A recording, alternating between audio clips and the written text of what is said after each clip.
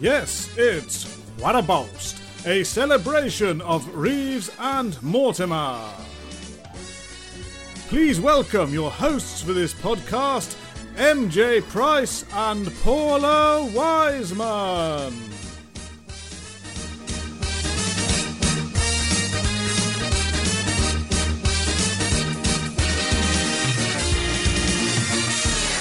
Hello and welcome to Quite a Boast, a new podcast dedicated to the work and genius of Vic Reeves and Bob Mortimer. My name is Matt, previously of the long-running radio show The MJ Price Moment and founder of the Reeves and More of Curious Stuff Facebook group. And I am Paula Wiseman, broadcaster and creator of the Divine Comedians podcast. Joining us for this first ever edition of the podcast, an actor who has appeared in countless films and TV shows, including Game of Ruddy Thrones and Ricky Gervais's Afterlife, plus, more importantly, my two boys' favourite show, the Oliver Twist prequel Dodger.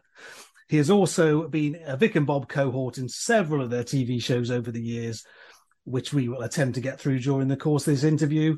Please enter the Novelty Island paddock, Mr. Tony Way. Hey! Hello. Hi, Tony. How are you doing? Thanks for joining us, Tony. It's an absolute pleasure to have you with us today. The pleasure is all mine. So, shall we maybe start off by talking about your journey? So, I mean, how did the acting thing begin for you? I know you were part of a sort of you were making comedy videos and stuff in your late teens. I mean, we weren't. I don't think as an actor, you say acting career. My journey wouldn't have started without Jim and Bob, really. That's it. They are. I mean, alongside Charlie Higson, I think I probably wouldn't have done it at all. I don't think. I mean, there's a long and short version of the story. The short version is they sort of basically let me even realise that it's possible to do this as a job, which I didn't really think it was a possibility. I don't think most people think that you can be on the telly, do they? I don't think. I mean, everyone is now. But, I don't think people really think it, unless you're sort of from that world, or someone who's even been close to even working in telly, you don't have a clue. And I certainly didn't. I was a big fan.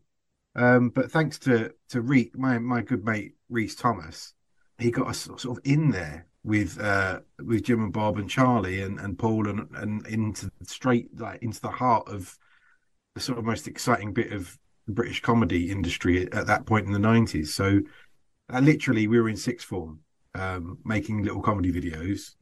I didn't have any kind of ambition to do it as a job, or I didn't know you could do it as a job, as I said. And then without us knowing, Rhys had gone off and shown our videos to Bob Mortimer. He didn't just know him, by the way. It's like literally none of us had no in with TV whatsoever. We knew no one. This is yourself and Rhys and Steve Burge. Steve Burge, who's now is a big comedy writer. He's got a big show coming out on Apple soon. And a couple of other friends, Glyn, my friend Glyn, and my friend Steve Holbrook. We're all in a little comedy group together. Mm-hmm. They still write stuff for us now and again. Like you'll see Steve Holbrook is like Brian Pern's guitarist. He's a very good guitarist. And oh, wow. Glyn occasionally writes jokes for us and he always turns up in things still. So we're all still close. But we were just doing that for fun as far as I was concerned. And then Rhys phoned up Channel X Productions, which was they made everything Vic and Bob at that point in the 90s, and asked for tickets to see Shooting Stars. And they said, no, that's not, you have to phone like the box office or something. And he went, oh, right, okay. And then just as they're about to hang up, he said, have you got any work experience? And the woman that answered the phone, Lisa Thomas, she's now a huge agent, actually, a big comedy agent. And she ended up being our agent for a little bit at the beginning. Said, well, let me check. Yeah, we do, actually. You can come and you won't get paid, but you can come and do 2 weeks work experience. And he sort of said, what on? And then, Shooting Stars. You're going to be a runner on Shooting Stars, which is our favourite show. So that was already exciting. That was exciting enough. He got us tickets to go and see Shooting Stars. That was it, as far as I was concerned. I'd made it. And then, I mean, how boring and long do you want me to go into this?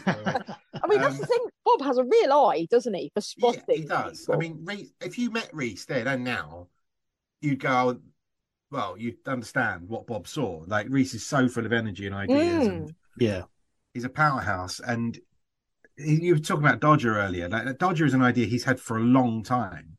I would have given up on it ages ago. Like, I've got no staying power for that sort of thing. But he knew it was a good idea, and he pitched it. And in the end, he sort of, by sort of force of his own will, makes these things happen. And he's normally proved right. Like it's normally pretty good. Yeah. But so Bob met that, a sort of 17-year-old version of that. So he's even more excited and cocky.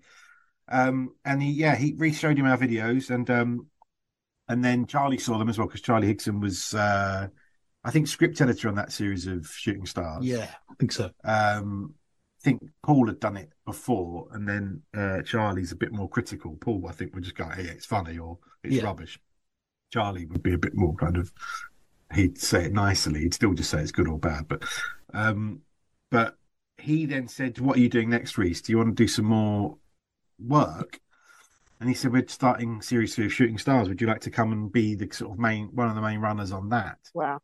And gave him a part in like as a sort of extra in loads of sketches. Whenever they needed a young man, they didn't know any young men, especially out like we all got children. Basically, we could have played anything from 12 up at that point. We're so fresh faced when I watched the videos back. But wasn't he a naughty boy? I believe. Yes, he was a naughty boy. And it was loads of little things like that in the background. And then they said he also had his own sort of regular part as Swiss Tony's sort of apprentice, Paul. And then as this was all going on, I think Reese became sort of, he was a runner to start with, but they realised there was something about him and he was funny, and they became his mate. They became mates. But he sort of, one day Charlie apparently said to him, "Your friends, I've seen the video. Are they any good? Are they actually any good? Can they be trusted?" And Reese said, "Well, you've seen the videos, like they're funny." So he said, "Well, we need someone to play like an Oasis-y kind of cocky band in an indie club sketch. Oh yeah. And if they're in for the day, we need some party guests in another sketch." And so we all rocked up to Television Centre, and for the day, though it was not in front of a studio, that stuff, it was pre-record. And as far as I was concerned, it was like a lovely day out, and it was amazing. It was great fun, but it was like a fun day out. And then the next day I got a little call saying, "Do you want to come back and do some more stuff?" And it was a Suit You Sir sketch, and it was proper that time. It was like, you used to come in on the Monday, we rehearse all week for the studio record. There's a place called the Drill Hall off Tottenham. It's famous. Yeah, very famous. But it's also like they record loads of radio shows there, and I think it's the RADA studio now, I think. But we were rehearsing there. I had no idea it was an important place to be. I was just like, I don't know what I'm doing. But I spent the week. So how old would you have been then, Tony? So let me think. That would have been 98, so 17, I think. Wow. 17 or 18. I'm so bad with dates. It was in 97. It was that time, late 97, early 98. But it was so mental that, like, it was so crazy that we did that. I did that, rehearsed all day, and then did that. Friday, we recorded in front of an audience. And because Reese was a runner, I got to hang out around as well and sort of get the feel of it. And weirdly, Shooting Stars was still shooting next door, the next series. There's all this stuff going. It was genuinely like I've been dropped in the middle of sort of Britpop comedy in the 90s. It was very exciting. And got to record. I decided that was the job I wanted to do then. I think there was a lot of different shows recording in neighbouring studios, weren't there? I think. That first recorded night, and I think I went to every record I could, even if I wasn't in it. But there were literally that run. There was I think it was Shooting Stars, Fast Show, I'm Alan Partridge, and there was a panel show on, probably Buzzcocks or one of those. And I think like Top of the Pops was one every week, and Jules Holland was on there every week. So oh my God, there was just so much stuff happening, like really, and all of it at its prime. So it was first series of I'm Alan Partridge. What is this new thing? Like I had to snoop around, and it was like the audience can't see the set. Like what's going on? It was this, but at the heart of it, I think weirdly, it was Vic and Bob. Coming back to this point of the podcast, because like they worked with everyone there. They'd been on Top of the Pops. As performers and presenters, they're all over the Fast Show as writers and friends and back and forth. It was a real, and that's also, I think, that they'd had some of Coogan had done some of his earlier stuff on. Yes, he's been in The Smell. Yeah. So of course, Paul and Charlie go right back to Big Night Out. Exactly. And so there was this whole, like the green rooms were people just coming in and out. And I was there as this sort of young, I was still excited that they gave you free beer. Like, there's free beer. No ID checking. Yeah, yeah, exactly. Yeah, I must have been just 18. I don't think that. Yeah, I don't want to get them in trouble. But it was just, yeah. So basically, that my journey with Vic and Bob starts there with Jim and Bob, and yeah, like I say, I wouldn't be doing any of this if it wasn't for that. I don't think. I'll give Reese his due as well, because so like if it wasn't for Jim, Bob, Charlie, Paul, and Reese, I wouldn't have even thought of it. Yeah, but you're obviously a comedy fan. Do you know what I mean? Or you wouldn't have started making these videos. So I mean, sort of going back in time, who would have been your comedy heroes? Vic and Bob massively, and Harry Enfield. So by sort of extending from that, Charlie and Paul. I loved growing up. I really loved the young ones. I think everyone who was even over the age of 5, around that time, who had any kind of sense of humour, knew that the young ones was something very special. I was probably too young to watch it, but I think everyone says that. My little sister was definitely too young to watch it. She was like 5 and she used to headbutt people because she loved Vivian. She's a Vivian fan, yeah. Vivian's the toddler, right? So yeah, there was. I mean, I pretty much loved all comedy, and I was depending on what age you're talking about here. Well, I suppose younger, I wasn't fussy. Anything that was comedy that was on, I was watching it, and I never would have said I'm a comedy fan. I think I didn't really define it that way until later. But I do watch far too much you kind of like what you like, don't you? You know what I mean? Loads of it was rubbish. Don't get me wrong. Yeah. I would watch any sitcom. Yeah. It's a comedy. I'm watching it. If you're a child of the 80s, like I was, and people forget you had 3-4 channels eventually, and so yes, you had the young ones and the comic strip. We also sat through Little and Large and Russ Abbott's Madhouse. Well, also Cannon and Ball. Yeah, and it's not just 3 or 4 channels. The young ones on the comic strip are only on 6 weeks of the year. Yeah, and that's very sparse round between. And because nothing was like those, it was sort of, you didn't know it was. Also, I think there was a strong, when I was in my teenage, I think there was a big, really good repeat of Monty Python on BBC Two at some point in the 90s, maybe the late 80s. And that was fantastic as well, because I knew about Python a bit, and I knew the movies, and I knew some of the songs from like my dad's record collection and stuff. But to see the TV show, not just sort of clips of it, was what I think influential. You can definitely see the influences on the things I liked, though, as well. I mean, I think it's about 89, because that's when the anniversary of the start of Python, 30 years, which would have been about the same time as Vic and Bob appeared. Yeah, well, exactly. Exactly. Yeah. Formative. Yes. It's funny how those things come around, but there's a very similar thing with the Beatles in the early mid-90s, that it was like everyone, I think this happens every 10 years, every teenager thinks they've discovered the Beatles and no one else knows about them. I think the same thing happens with Python and probably Vic and Bob as the years go on. That one. Yeah, I mean, comedy I found it seems to be very generational. You know, you kind of, you're watching stuff in your teens and stuff, and your parents are like, what are you watching? This is horrific. Even Big Night Out, my parents were like, what are they doing? It just doesn't, it didn't make any sense to that older generation. My parents are quite young, sort of compared to my age. So they put me onto Big Night Out. I didn't see it to start with. Wow. But they would always, every Friday night, have a few drinks, and I would go out somewhere, like to Scouts or Cubs or some like thing, like a play, like what do you call it? Like a sort of youth club or something. I'd be out for a bit, and I go, I didn't know what it was, and they would sort of start saying the catchphrases, and then I started watching it and went, oh, this is brilliant. So it's quite odd. My parents were big comedy fans too, so they were huge fans of Friday Night Live, and they were big fans of the young ones too. Because also there was one telly, so if they didn't like it, I wasn't going to be watching it anyway. I might have been able to record it, but that's the other thing. All of these things were recorded because it was the 80s as well, so they're all got mass rewatches. You weren't just waiting for repeats. We recorded everything in our house. So but it is generational. I think that there was a tipping over point where my dad I used to watch loads of my dad. My dad didn't. I think Garth Marenghi might be the first real thing where my dad was like, really like. He liked it, but it was like he didn't really get that thing of why it's bad on purpose. I get it. Yeah, he didn't see it any deeper than that. Whereas I absolutely loved it. But I also had to, you start to. I was well in the business by then, so it all becomes a bit jaded and different when you, you get to know it. I was trying to explain to my dad why this show is so brilliant. But yeah. So you fell in love with Big Night Out from the off then? First time I saw it, I didn't know what was going on at all. No. And I don't feel like I've got this weird moment where I really remember watching it. I think I just drifted in to it one night. Like I sort of was allowed. What year are we talking? 1990 series 1. Yeah. So I was like 12, 13, yeah. No, 12, yeah. So I probably was being allowed to sort of just hang out and watch Friday night. Yeah, it was always a big night in our house, Friday night. So the TV shows were things like that. They were like music programs and big live shows, but always the alternative. It wouldn't have been like, I don't know, whatever was on BBC One. Channel 4 was always good.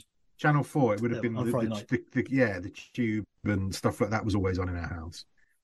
Young ones. You had the American sitcoms like Roseanne and Cheers on a Friday night as big well. Fans Golden of Girls. Roseanne and Cheers, yeah, absolutely. Yeah, that was, and yeah, you get some sweets and some fizzy pop, and ever excited and watch all of that, and hopefully your mum and dad don't have to drink, so they don't realize you're still awake.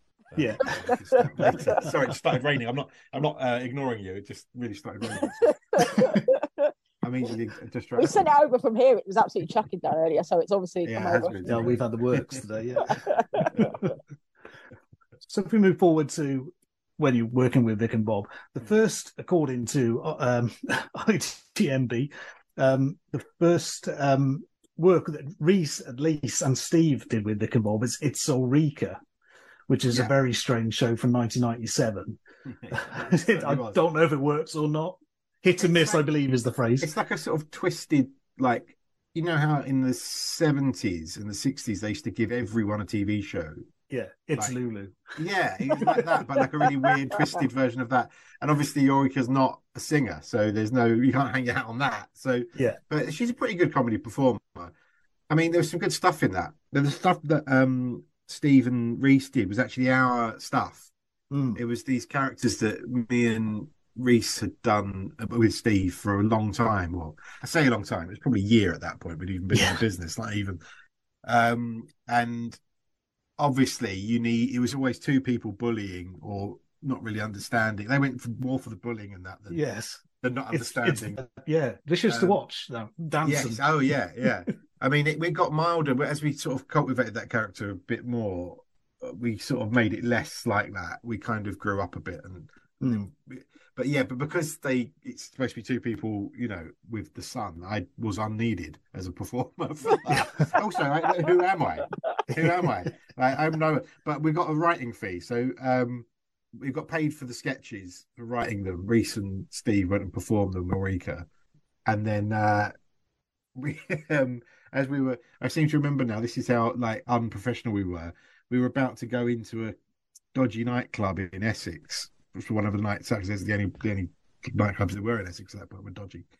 And Glyn turned to Steve Burge and said, "Oh, so Reese has given Tony the writing money, his half of his writing money. Are you going to give me half yours?" He went, "Yeah, I've got it for you." And as we're about to go past the bounce, we gave him this envelope with the governor written on it, with like 400 quid in it, cash. And he went, "Oh, this is the worst point. You could have handed me a load of cash just to go into a dodgy Essex nightclub." But yeah, that's how we didn't know what we were doing. We were kind of paying each other cash for writing services. But yeah, I went to the records of that, and they sort of let me be involved in that. But it's quite a good cast. That I don't know when you last watched it, but I think Matt and Dave are in it. And I think it's one of Dave Williams' earliest performances. Yeah. What a great learning curve, though. Do you know what I mean? Oh yeah, I mean, it's amazing. To be around at that time and then be involved in all these different projects. I must also give a big shout out to Channel X Productions, Alan, Mark, and Jim Reed, who really took us under their wing, because they just sort of saw something in us, and I don't think we paid it back to them necessarily. They sort of invested in us emotionally and financially, and I don't know if they ever saw I think we all moved on from that, but they were real early champions. They used to give us so much work and say, "Come and do this." And they literally that first year I think we had done within the space of a year of me of Reese getting that runner's job, we'd done the Fast Show, done Bang Bang, It's Reeves and Mortimer on location. We'd gone to Edinburgh, and we were about to film studio for Bang Bang, It's Reeves. And like from literally just sitting in a sixth form common room, not knowing what you're going to do with my A levels, to that was sort of crazy. You know, it's all a bit of a blur in my memory because it was, I think, a bit of a blur. Just sort of there's no plan, or I didn't know what anything meant. I'd say it all happened so quickly. Do you know what I mean? It was all happening so fast. You don't have time to process what's happening. I tell you what, all that has done for me though is made me not be nervous around really famous people at all, because I couldn't have had bigger heroes than Vic and Bob and Paul and Charlie and all the people we met, and I just sort of got dropped in with them, chat, and they just all chat, and they're all lovely. You know, they're just normal people. Yeah. Once you've got over that, you don't, at that age, you're kind of Tom Cruise and Tom Hanks and all these people I've met since. You go, we're not quite like shrug it off, but nothing will ever be as sort of weird as that first few times. Yeah. Since you brought up Bang Bang, It's Reeves and Mortimer, let's test those memory banks further. Back in 1999. Right. Okay, we start with your location shooting, which I believe would have been as a member of Mandate. Yes. The boy band. Can't remember what's these. Eastbourne, something like that. I'm not sure. That would have been in 98, I think. We actually filmed that. Right. It was a big old gap. It was filmed, and then there was a huge gap before they did the studio. I think they had to write it because we did a whole Edinburgh run in between. But it was amazing. Like, I'd never done proper. We'd just done Barking. Have we done Barking yet? I get so confused which way around these things happen. But a lot happened in that first year. So we'd done some location, but we'd never been away. I'd never been away filming before. And that's a real rite of passage. It was only a couple of days. I think it was Eastbourne or Bournemouth, somewhere like that, in a big fancy hotel. And with Mike Wattham, the Boots for Baby fella, and me and Reese and Steve. Great fun. Oh, I didn't know what I was doing. Me and Steve had no idea. Reese always had a slight more idea. I think the first sketch we ever filmed on Barking, Steve, because we used to improvise. Steve threw himself on the floor. Yeah. And me and Reese thought it was hilarious. And he stood up and no one was laughing. And they went, and the first they did, she went, right, okay. He got on his walkie-talkie, went, we need a 20-minute break. Steve has covered himself in mud. We've not back up the costume. He needs to go and get. But we were still acting like we were mucking about. So when we got down there, I think we made an effort to be more professional. But I think we got drunk quite quickly. We were in a hotel and there was a bar and we had a little bit of money. I seem to remember Mike Wattham doing a bit. We all went back to mine and Reese. Me and Reese were sharing a hotel room. He came back. We all came back for like a nightcap, and him doing a bit about there not being a Gideon's Bible in the bedside cupboard. He was very funny, but he went too far, and I think he ended up destroying Reese's bed, and then just sort of going "night, lads," and leaving. And then Reese just sort of went, "My bed." I'm going to sleep in my bed. It was just sort of mad. I don't know what happened to Mike Wattham. He appears to have disappeared off the face of yeah. I mean, that was the only time I ever saw him, I think. Yeah, I might have bumped into him again since.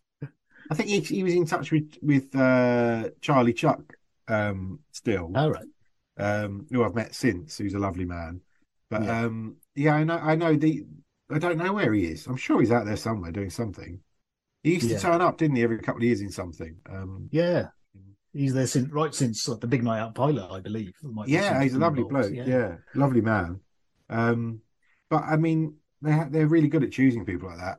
They're good at picking people and giving them a go, but they let you go. Like they don't give you. There's no job for life.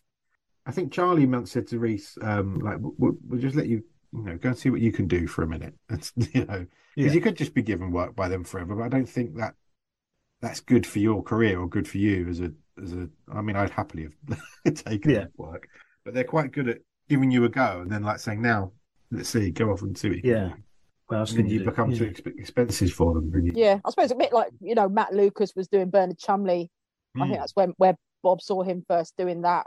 Did you see that? Did you ever see that live? Yeah, incredible. He was absolutely way beyond his years. Way beyond his years.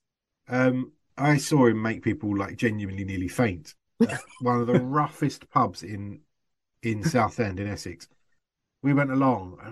This is not even a comedy club. What is this? Literally a dance floor, and people stood around on the dance floor, and he came into the middle He tells this story about it, and I think it might have been that night we were there, where I think he made a bloke either wet himself or he used to come out. What's the swearing policy on this? You can say whatever you like, Tony. In this place in Essex, and you're expecting Jimmy Jones sort of comedy, and out comes Matt Lucas, like dressed as Bernard Chumley. Like, what the fuck is going on here? He used to do I can't remember which one of these two things. There was a bit where suddenly he would just take his wig off and put it back on again. Yeah, that used to make people scream with laughter. And there's another thing where he used to come out and say, "Oh, I'm a cunt. I'm a cunt. Oh, I'm a cunt. I'm a terrible cunt." Yeah. He was genuinely amazing. Like I think, yeah, match made in heaven when Jim and Bob found him. Yeah. But yeah, they're good at finding people. Like we say, like Matt, they had Steve Coogan on as the man from Go West. Was Bloke from Go West. Yeah. Like, all these people are all like, and Mark Williams and all these people went on to be in the Fast Show, Simon Day. They know how to pick them. I think they genuinely just like finding people they find funny. Yeah. Not enough people do that. A lot of people are always trying to search for a certain thing, or they just go, no, that bloke's nuts, and they're funny. Like Charlie Chuck as well. Like, yeah, well, they carried on doing it with Dan Skinner and Vaughan. Yeah, Dan Skinner, Vaughan, yeah, Dan especially. Dan had a career. He that's a funny because Dan had been around for a while. He was doing that, gave that character a huge like platform, and he's. Yeah, I saw Dan the other day. He's just touring. He's touring Angelos now, and he's still successful. Yeah. But that's a solid character he had there. That was something he'd been doing for years. Yeah, that always helps if if you go to them fully formed like that. Yeah, your other appearance on Bang Bang is probably one of my favourite Vic and Bob moments of all time. Is the dancer in that Sniff Ya song. It's a phenomenal performance by yourself because. You seem you acknowledge they're there, but you're not looking at them as if anything strange is going on. It's just did they give me instruction on that? Yeah, I was going to say Bob gave me a little bit of direction. Bob's always good with direction. But he always gives you direction. Whether he's good with it or not, I don't know. That's his things to you, and just as you're about to go on. But he said, you're a bit fey and a bit coy and that, but you're a 70s gentleman. So yeah. And then I thought, right, okay, I'll do that then. So what does that look like in a script when it turns up? Yeah, I mean, I don't. Yeah, it just is written. They write exactly what happens. Sometimes there's a drawing. That's that and the Sniff Ya song does come back around a lot. It's a good bit, isn't it? It's great, and the costume makes it.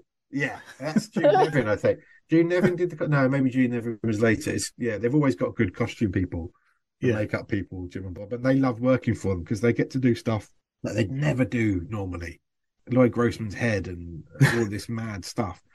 It's exciting. Yeah. Not just another moustache and another sort of, fun. I know Bob loves a comedy wig, doesn't he? Oh yeah. He loves a wig. Sure he loves a wig. Also.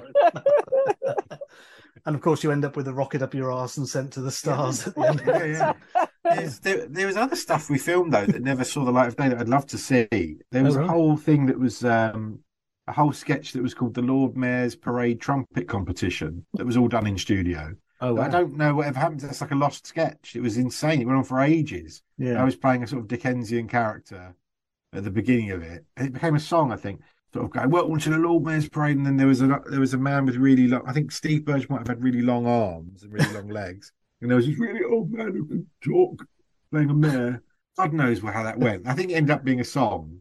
But that's just gone. Cut. I didn't know things got cut at that point. And then I watched it and go, where's that gone? That was good, that.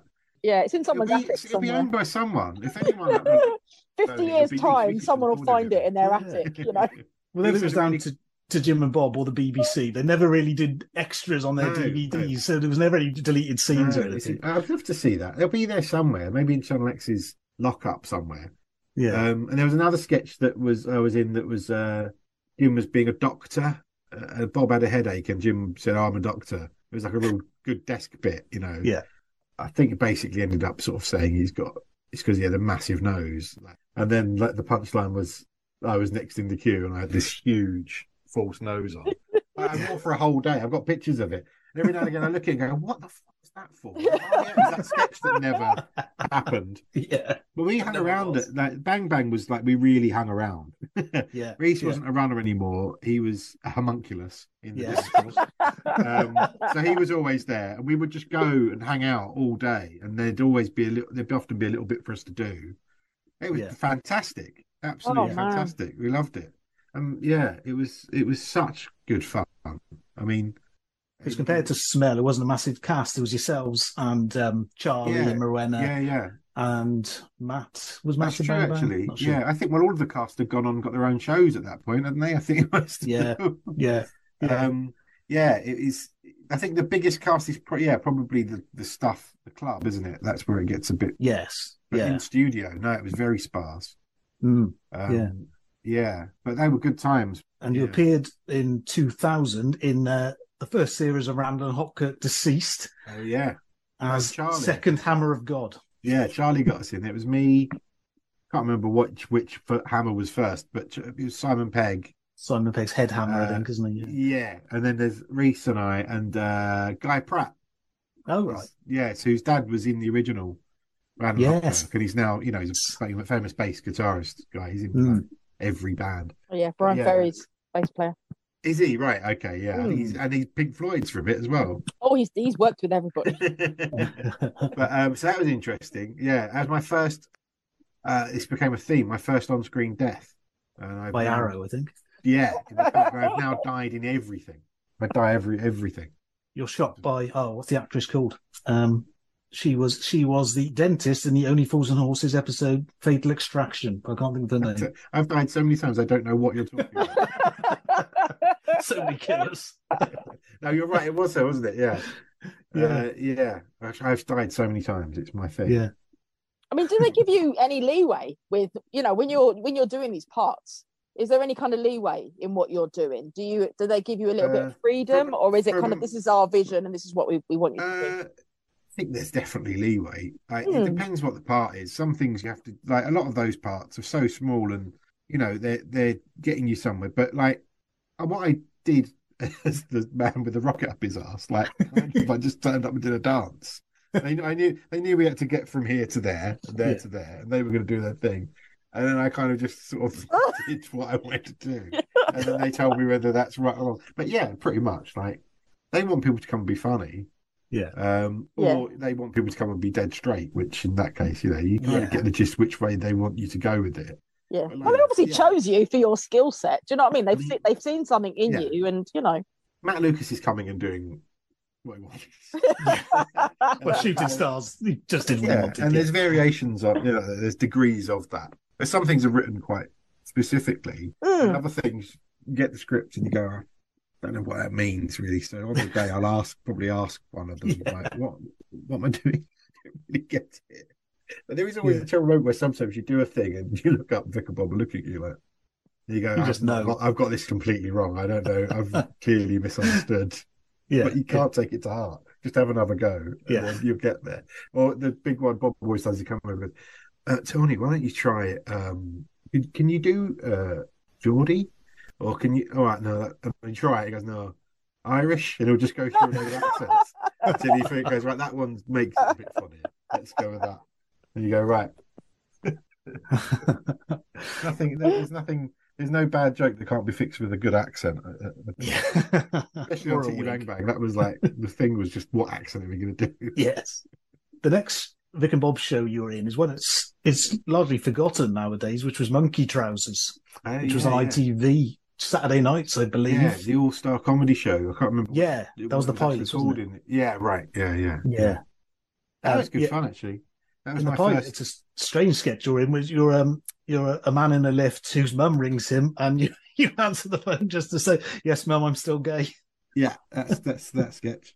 That was my first introduction properly to Maidstone Studios, which was their base for some time. Yeah, that was good fun. That sketch. It's where I met my life partner. On that, around that. Yeah, it was good fun. That it was quite relaxed, sort of come and go, because you always only ever had one thing to do. Because you knew the next one was going to be like Matt Berry or John Thompson or Coogan was in. It was. They've got a good cast on that. That could have been a catchphrase, Tony. What's that? I'm still gay. That's what I think that's what we always hope. Every time we say anything, it will be a catchphrase. Not everyone stick. Yeah, I'm catchphraseless. Yeah. All the kids in the playground the next day. Yeah. Yeah. There was some good stuff. I think in it. Matt Lucas did something similar on Little Yeah, Britain. did I beat him? No. You did yeah, yeah. I don't know. Maybe the radio series have At the gone by time, then. yeah. let's say you did. Let's say you did, Tony. You did the Ablett Associates sketches Yes. Yes, as the that's chef. a side note to that. Rachel Ablett is one of the producers on that. That's why that's called Ablett Associates. Oh, right. Yeah, We have an injury claim and a multi-injury or minjury claim. Injury, yeah.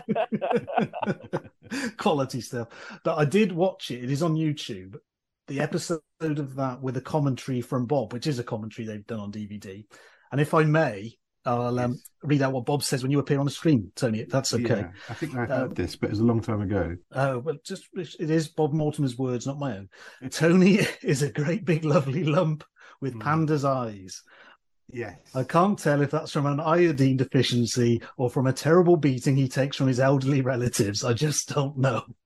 That is, I do remember him saying that. I remember the iodine bit.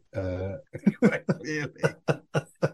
Yes, I mean, it's the iodine, not the relatives, if you're interested in the true answer. It's something we all dream of, though, isn't it? Do you know what I mean? Bob saying something like that about you. Yeah, he gave us a nice little mention at the end of his book, actually. It was really sweet. Oh, yeah. Along with Lucy, and it's sort of a really lovely thing he says about Lucy as well. It's a good book, by the way. I'm sure you've both devoured that. Yes. The autobiography, yeah. And yes, the way. yes. Yeah. The way. Yeah. I remember you're an office worker operating a photocopier, and it blows up as you leave the room. She's killing off temps, I think. Yeah, I did a load of other stuff that, once again, everyone, as always happens, that didn't see the light of day. There's a whole run of these sketches I did with Morwenna where she plays a sort of Northern Irish child. It's quite religious. I don't think they ever made it to the screen, and I was her friend who she sort of torments. It's all written by Bob, and each sketch, I think, slightly got overshadowed what she was saying, because Bob had decided that in every sketch, he wanted me to eat a giant pie in the back of shot. So as she was doing her whole bit, these pies were absolutely massive, and I just had to eat a whole pie.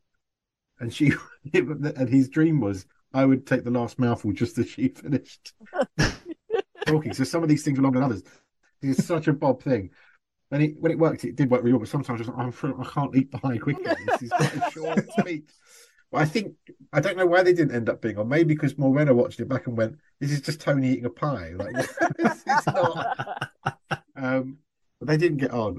I did another thing with Brian Murphy and Liz Smith. I can't remember what the gist of that sketch was, but there was loads of other stuff that didn't get used. Which that's the thing about sketch shows. You lose so much. Yeah. You're working with some greats there with Liz Smith and Brian Murphy. Oh yeah, absolutely, yeah. Also, you don't always know I can never remember what is in it and what isn't. So I always talk about these sketches and people go, I don't know what that was. Yeah. I probably didn't make it in there. Yeah. But the chefs made the cut, and Liz Smith. And there's deleted scenes on YouTube where you're a snail expert who crushes snails. I have no memory of that. It's sort of an Alan Titchmarsh type character pushing a wheelbarrow. What? I have no memory of that. Yeah, it's on YouTube. Check it out after. Maybe. I think I think I do now remember. It was like on a little bit of grass near the entrance to Maidstone Studios. Yeah, I do remember. It's something like you release the snails and the narrator says, "So is that the best bit of the job?" And you say something, "No, this is the best bit," and you just stamp on them. I believe. I do remember that now. Yes, I do remember that. Yeah. It made the DVD anyway. Yeah. On my tombstone, definitely made the DVD. You may have seen him in these deleted scenes. Yeah, I don't remember any of it, but I'm sure it was good. Yeah. Bob called you back in 2010 for the Shooting Star series, I think Series 7, for a couple of cameos. Yeah. Well, that was a tricky one. That I was actually, what year was that? 2010. I was actually quite. It was 2010 at that point. But I owed them a lot, and my girlfriend was producing that series, so I had to go back and do these mental. It was really good fun, but like I was genuinely in the middle of doing some quite big films and TV shows and stuff, and then I'd go, "Oh, I've got to go." Like people say, "What are you doing tonight?" I go, "I'm going to go and be a man with a smelly finger on Shooting Stars or whatever. Like, why are you doing that for? They're paying you well. No, they're not really paying me as such, but it's good fun. So yeah, I like literally there was one. I can't remember the last series they did of Shooting Stars. It was a bit later than that, wasn't it? Yeah, I think there's one more after that. I was genuinely filming with Tom Cruise Right. on a Tom Cruise movie for 6 months, and there was a row of weeks where I did leave and went to Television Centre, and and like I think I was dangled in my face by from Henry VIII. Greg Wallace. Yeah, I was Henry VIII and stuff like that. It was I loved it though. I loved doing those little studio bits. It was Sylvester Stallone staring at a potato, which is another fantastic performance. Yeah, that's another one that gets retweeted to me every now and again. But yeah, literally, I think that might have been a Tom Cruise film one. I did that. Yeah, dressed up as Sylvester Stallone. Yeah, I mean, you must literally wake up every morning and pinch yourself. You know what I mean? It's just the career you've had has just been incredible. You should get complacent. Yeah. And I know what you mean. It is a job though. It's like once you get over the excitement of meeting famous people, and it is a job at the end of the day. So some things about it are really genuinely are fun, but there's no glamour there really. It's mostly turning up at a car park at 5 a.m. and having someone stick a beard on you, and go and stand in a cold field all day. And I suppose it is the most glamorous bit of the industry, but the industry as a whole, it's like quite, it's proper hard work. It's not coal mining, don't get me wrong, but it's like, I'm not saying it's hard work so much as in it is a job. It's fun, exciting, but at the end of the day, you're there to do a job, and some jobs are more fun than others, obviously.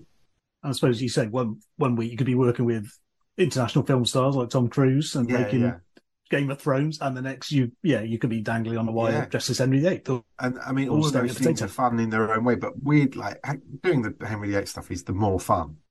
That comes around less than other things. Yeah. I always get excited when Jim and Bob have got a live show of some description or an audience-based show. There's always hope that I'll get called to come and have some. Because also, you go and do it, it's normally something hilarious or something deeply embarrassing, and then you'll have a pint after when it's a live show like that. Yeah. You're back in the green room and having a drink and a chat. It's fantastic. It's a good catch-up with your mates, I guess. Exactly. Yeah, more and more we all only see each other via work. Really, we should all meet up There is a thing where we all try and meet up at Christmas, but that's got quite sparse as the years have gone on. Yeah, but around Christmas we all meet at a pub I won't name the pub, otherwise everyone will turn up. And I think it was set up by Paul and by Charlie and Bob, who said like we don't drink all day anymore like we used to.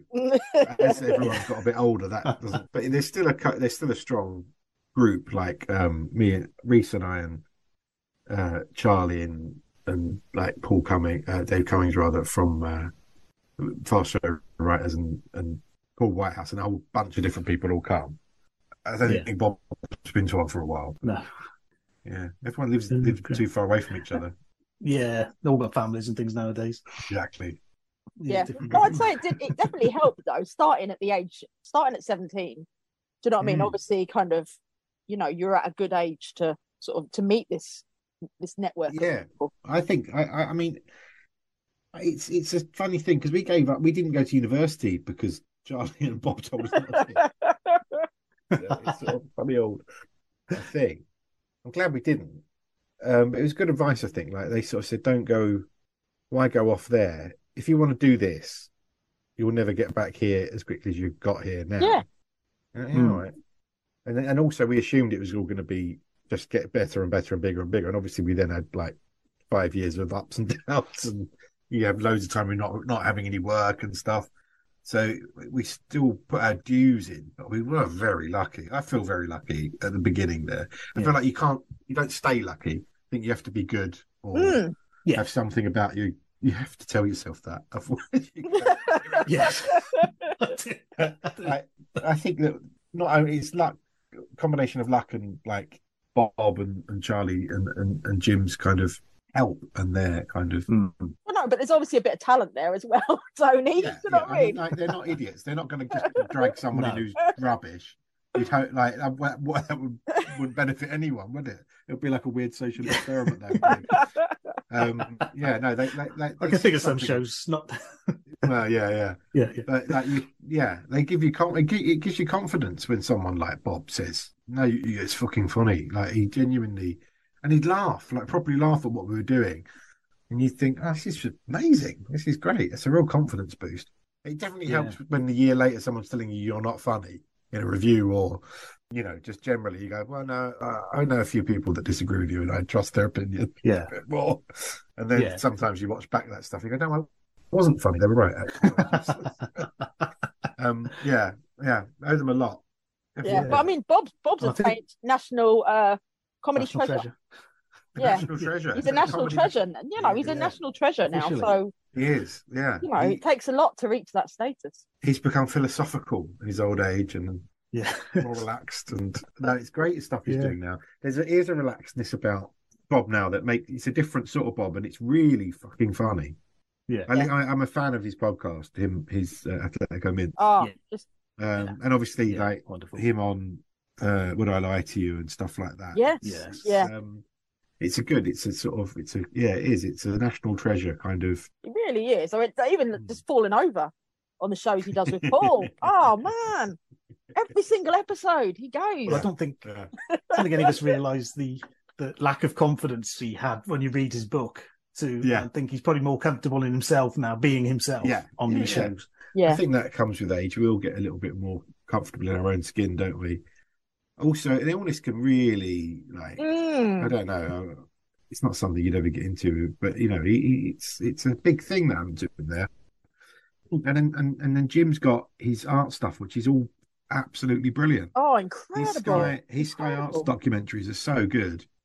And I've not got any in here, weirdly, but throughout the house, we've got loads of his paintings and drawings from over the years, and they're just so good. Got this for my 40th birthday. My girlfriend's worked with him for years as well, so we know him very well. Pretty good, isn't it? Get a screenshot of that. I haven't got it on the wall, so I'm not completely egomaniac. I just have it by my legs at all times. So I love Jim. He's a beautiful man. Yeah. He doesn't stop working, does he? He's always every day. No, there's something new on Instagram, some new pictures. And it's all brilliant. It's all properly good. It's not. I'm so glad he embraced that and made it not a thing that he does as well. Lots of different things.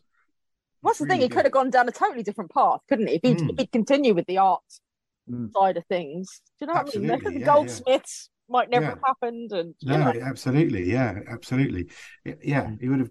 I don't think you can take it all that seriously though. So I think it'd always veered towards comedy in the end. But there's definitely loads of famous artists that are. Like it's comedy. He just sort of admitted it.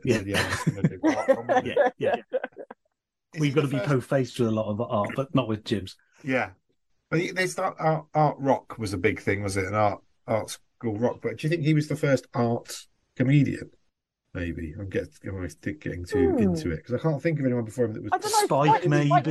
Spike Milligan was doing a lot of. Was doing a lot of stuff. He was actually crackers. I think that was something else. I think it looks like art. I'm not sure he was going out there saying this is Dadaism. I don't know. I think Jim might be one of the first people that kind of knew it as he was doing it. You know what I mean? No, I think a lot of Spike's, was from when he was in the war. His books are amazing. Jim's always incorporated art in his work. Yeah, I mean, even down to the sketches on stage. So the last thing I think you did on TV with Vic and Bob was House of Fools. Was it? Yes, it was. Yeah. That was good fun. Up in Manchester. What a cast. Yeah, brilliant. And everyone wanted to go and do it as well. I think also word got out that it was a laugh to go and do it. So everyone that got asked said, you go to Manchester for a couple of days. There's a real boozy do after in the Holiday Inn next door. I think I did 2 episodes. I can't quite remember whether one of them did or didn't get in. Butcher Brother Dancer. Yeah, with Ramesh and Tom Davis, which is a great routine. Yeah, that was a funny. We did like an audition. I don't know why for Bob. I don't think anyone really knew Tom and Romesh at that point, but obviously they were only going to get us to do it. But I think it was called an audition, but Bob wanted to see what we could do. So we kind of just, he basically, once again, it was, what voices can you do, lads? And I sort of went, I'm going to do a high voice. Yeah. I'm going to do this. Like, we all did a voice. Yeah, that's right. And I remember coming out, and like Romesh and Tom are both proper stand-ups. Like, they live for the laugh. And they were like, I don't know. Is it, really don't worry about it. And also, if the audience don't laugh at anything you do, please don't worry, because they only ever laugh at Jim and Bob. That's all they're here for. So it will work in the edit. Well, they were like, we're dying out there. I go, but it's not your show. Like, it doesn't, you'll be all right. I can't remember the other thing I did on it was. I was like a customer. There was a whole bit that was cut. You wrestle in the last episode. I think you're in exactly the same costume as the Butcher Brother. I forget why you're wrestling. I think you're wrestling Jim. Right. In the bistro set. There is I think a big long setup to that was all cut, where Hoover attacks me. All cut. There was a big long thing. Yeah, it was all cut. It didn't. I don't remember it all. So I think it ends up being I'm just a customer, or like you say, like I'm wrestling, or for some reason you don't really know why. Yes, I think there was a reason, and it just was all cut out, and it involved Dan Skinner and a Hoover. It's weird. It's like, oh, what's he doing there still? But it was a completely different. Like it was a whole other thing that just got cut out. That was good fun. That show. Matt's fucking great series, and the cast is, like you say, extraordinary. You think what Eddie's gone on to do now with Tash and stuff, and they're really good. They are good at spotting people. They really are. Like what we do in the shadows, the Morgana thing is just incredible. Yes, it's I wish they'd done more of it. I think it deserved another series, but there could be. Could be something in there, because they went back to Big Night Out, didn't they? After, which was also brilliant. I didn't get to be on that one because they got the magnificent Vaughan to cover all the famous people in the world. Yes, the man of many faces. Get well soon, Vaughan. He's not well at the moment. Oh yeah. Yes, indeed. Yeah, we've spoken to Vaughan, and he's up for it. Hopefully, when he's better. Yeah, he's a lovely fella. So looking back at all the stuff you've done with Jim and Bob, do you have a favourite role, a favourite sort of character out of all the ones you've done? I mean, I genuinely loved doing The Man with the Rocket Up the Arse, and that's so early on, but it was just like, this is just a laugh. Superb. This is so silly. It's like, you don't see it coming. You just get to dance around. I was dancing around with Jim and Bob in one of their songs. My favourite things used to be their opening songs and the ending songs. They were my favourite, some of my favourite bits. And the Get Out of Bed song was what me and Reece used to just watch it over and over and over. So to be in one of those, a dream. So probably might be that, you know. I genuinely, the parts all meld into one. I do find it very hard because I say, you always film that 20 more that no one ever sees. So it's quite hard to. I quite enjoyed that one, the Rocket one. It was like a first thing I'd ever done that was a big kind of song and dancey kind of thing as well. Yeah. Although I'm clearly not doing any dance. It's sort of like the anti-song and dance. Yes. But yeah, I think that's got a little special place in my heart, that one. And all of that time there on Bang Bang was pretty, like, for us, eye-opening. Because we'd done the Fast Show a bit and looked at that, and this was like, they were at their height. They were huge at that point. Yeah. Jim and Bob. They were doing adverts and this and that, and they had about 6 shows on the go, and they were being asked to do, I think it wasn't long after that, they did Families at War. Yeah. That was a good record. I went to the record of the first one of those. So friends, I think maybe Steve Burge was in it. I can't remember. Was he there was like, they did the spider and the water boatman thing. I think maybe it was the pilot. I think Steve might have been one of them.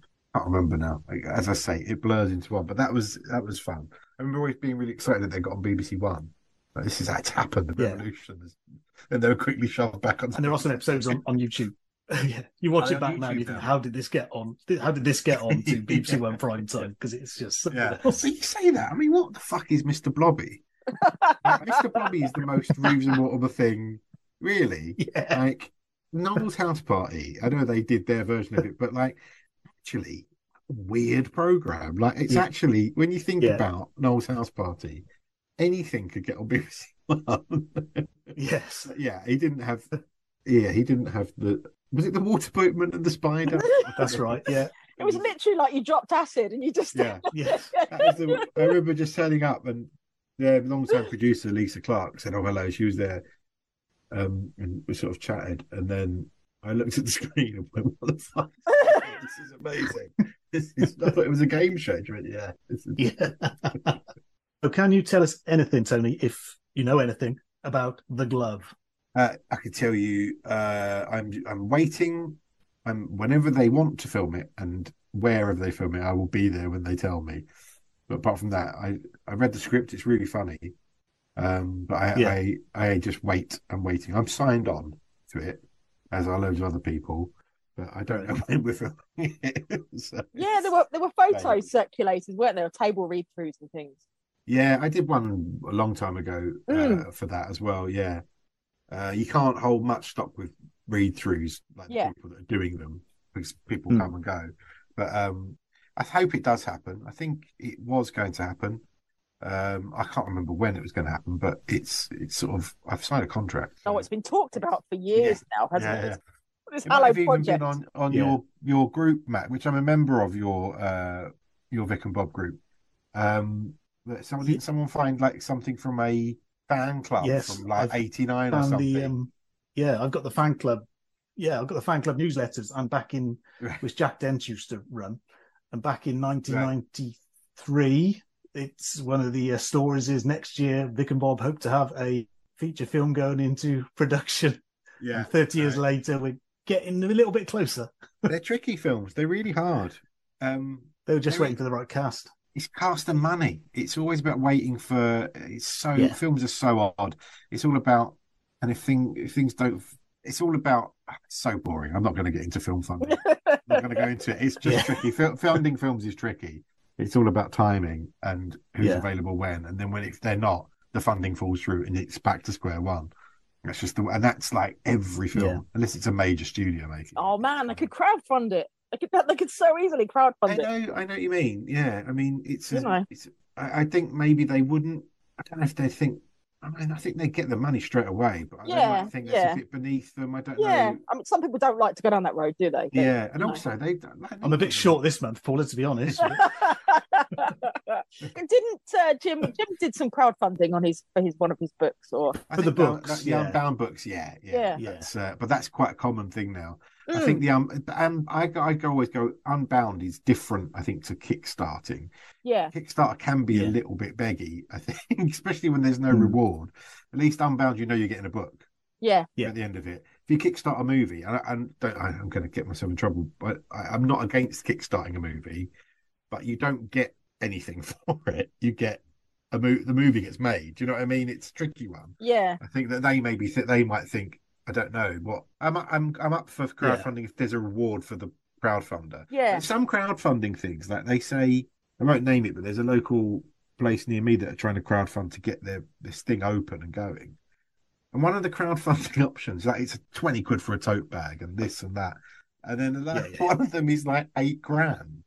And I'm thinking, and you get your name on the wall and this and that. You go, and then I'm a business partner now. I give you £8,000. I'm a shareholder. Like, it's mad. I suppose if there's like a rich fan, they want to just do it. But it won't be just funding. It'll be it's not just that. As things go on and on. But I'm ready to go.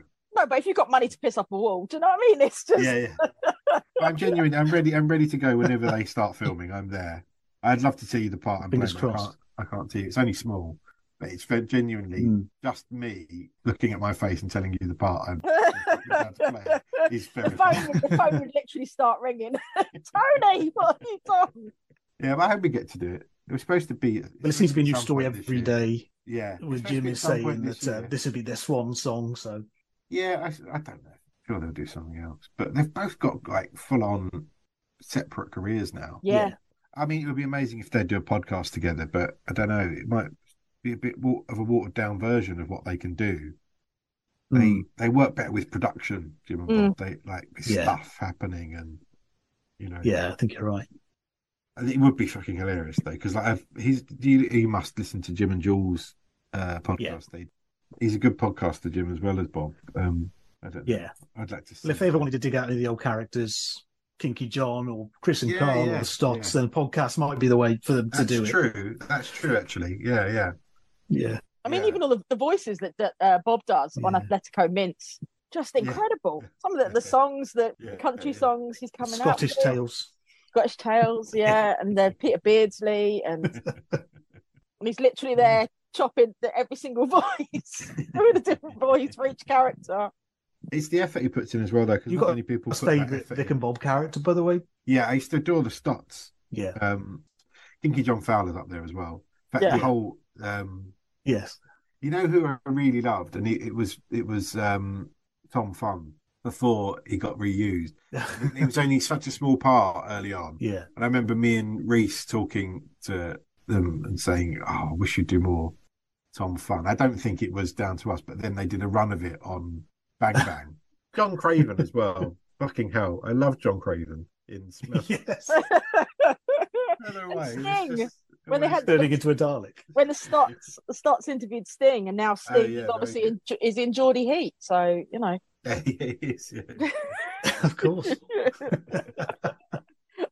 With his massive house and his massive drive. Well, thank you very much, Tony. That was Oh, you're fantastic. very welcome. Anything exciting coming up soon? Or? I've just done a big film. I can't talk about it. I'd love to say that. That must be a story of your life. Not a Tucky. huge, All this yeah, stuff you it's not a can't huge talk about. part, but it's exciting. It's experimental, but big stars. Yeah, even if I started, I'm going to have to do a whole other podcast to explain the premise of the film. It's mental, but tiny part in that. What else have I done? Not that. I've got a toddler I look after now. That's what. Home set, America set. Filmed in England, set in America. That gives you nothing. That's everything now. Everything's filmed in England, set in America. It's not a Ken Loach. No, it's not. I can't. As I say, even if I started describing it, you'd never guess because it's so weird. Yeah. Oh, it's like you were saying about the whole Dodger thing earlier. Do you know what I mean? Everyone loves an urchin, don't they? Do you know what I mean? They certainly do. Yeah. I've got to say a big shout out to Lenny as well for winning all the awards. He's absolutely little Lenny Rush. He's Yes. he's winning everything, and he's so sweet. Oh, he's so funny. Incredible. His little broom. Yeah. That But first he's so episode. good in yeah. I met him at the comedy awards the other day, and I was like, he really deserves it because he's so good. He steals every scene, not just in Dodger, but in everything he's in. Again, he's very young, isn't he? He's still 13, yeah. He's still at school. 13. Yeah. Yeah. And he's yeah. Oh God, I 17. I thought I was doing well. And he's, Well, no, but he obviously heard your story. He obviously heard your story about being 17 and thought, right, well, I need to get in there even earlier yeah. than Tony Way. I need to get in there earlier and start at 13.